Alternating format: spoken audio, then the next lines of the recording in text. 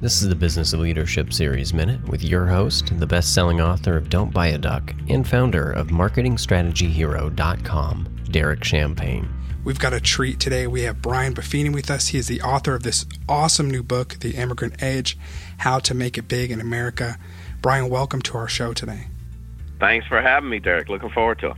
I love stories like yours. They're my favorite. They're our listeners' favorites. You dedicated your life to teaching people how to live the American dream.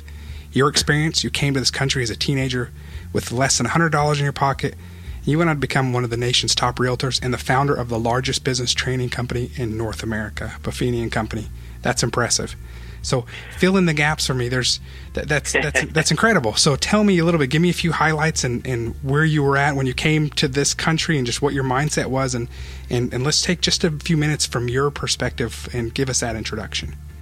Appreciate it. Well, I came to the States when I was 19. Grew up in Dublin, Ireland. One of 6 kids. Grew up in a little 720 square foot house. 5 boys in a 9x9 bedroom. Came to the States at 19 and $92 in my wallet. And I came with the mission of getting a suntan and meeting suntanned girls.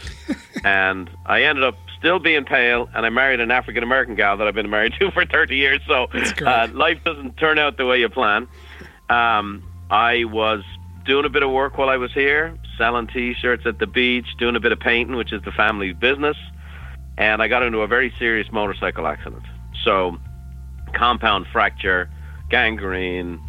One time they were going to amputate my leg. It ended up leading to 13 surgeries over 2 years.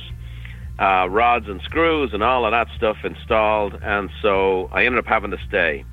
And by the time it was all over, between medical bills and other bills, I owed over $250,000. So I started at the very bottom of American society, but the thing was I was in America, and if you're going to start at the bottom anywhere in the world, this is the place to do it. So very, very thankful and appreciative of the opportunities I've been given here in the States. I got a chance. I did a lot of things. I worked in a photo mat. Some of your younger listeners will have to Google that. I sold T-shirts at the beach. I was a security guard. You'll love this. I was a security guard with my leg in a cast and 2 crutches at night at the La Jolla Cove Motel. So my phrase was, if I can catch you, I'll kill you. And so eventually started meeting some folks who had done real well in business, and a lot of them had either been in real estate or had invested in real estate, and I decided that was the route to go for me. It also didn't require a lot of money up front, so I got into the real estate business, got my license, and I started in the real estate business, honest to God, Derek, I didn't have a car. And I went on my first ever appointment with a borrowed car, which was a Deadhead mobile. Do you remember the Grateful Dead? Yes. And so this guy was a friend of mine at the time. His name is Mike Taylor. He's actually been my attorney for the past 27 years.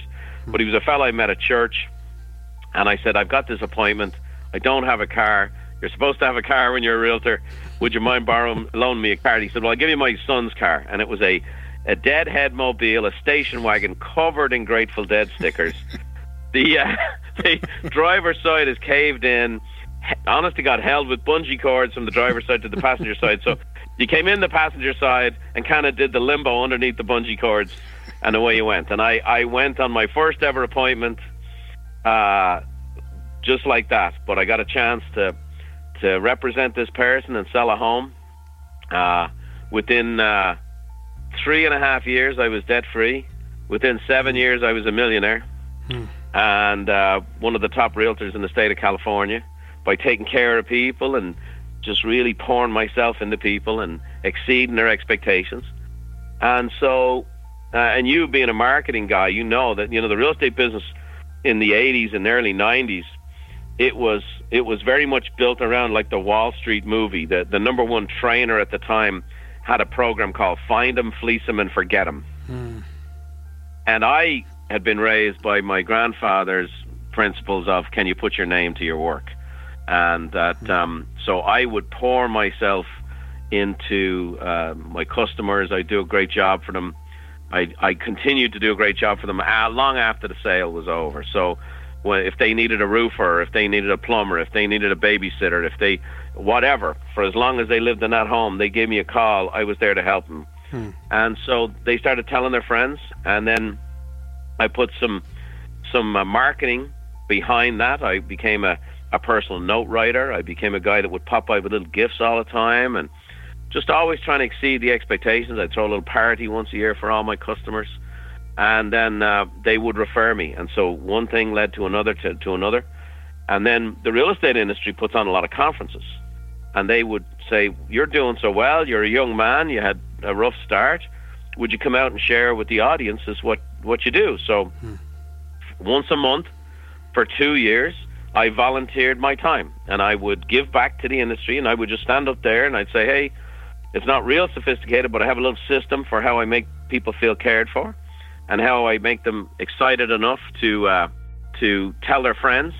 And then they did, and I got a lot of referrals, and they sent me referral after referral. Hey, if you're a small business owner and you need help working through some upper limit challenges, you need a board of personal advisors, you need help with your growth, go visit DerekChampagneMastermind.com.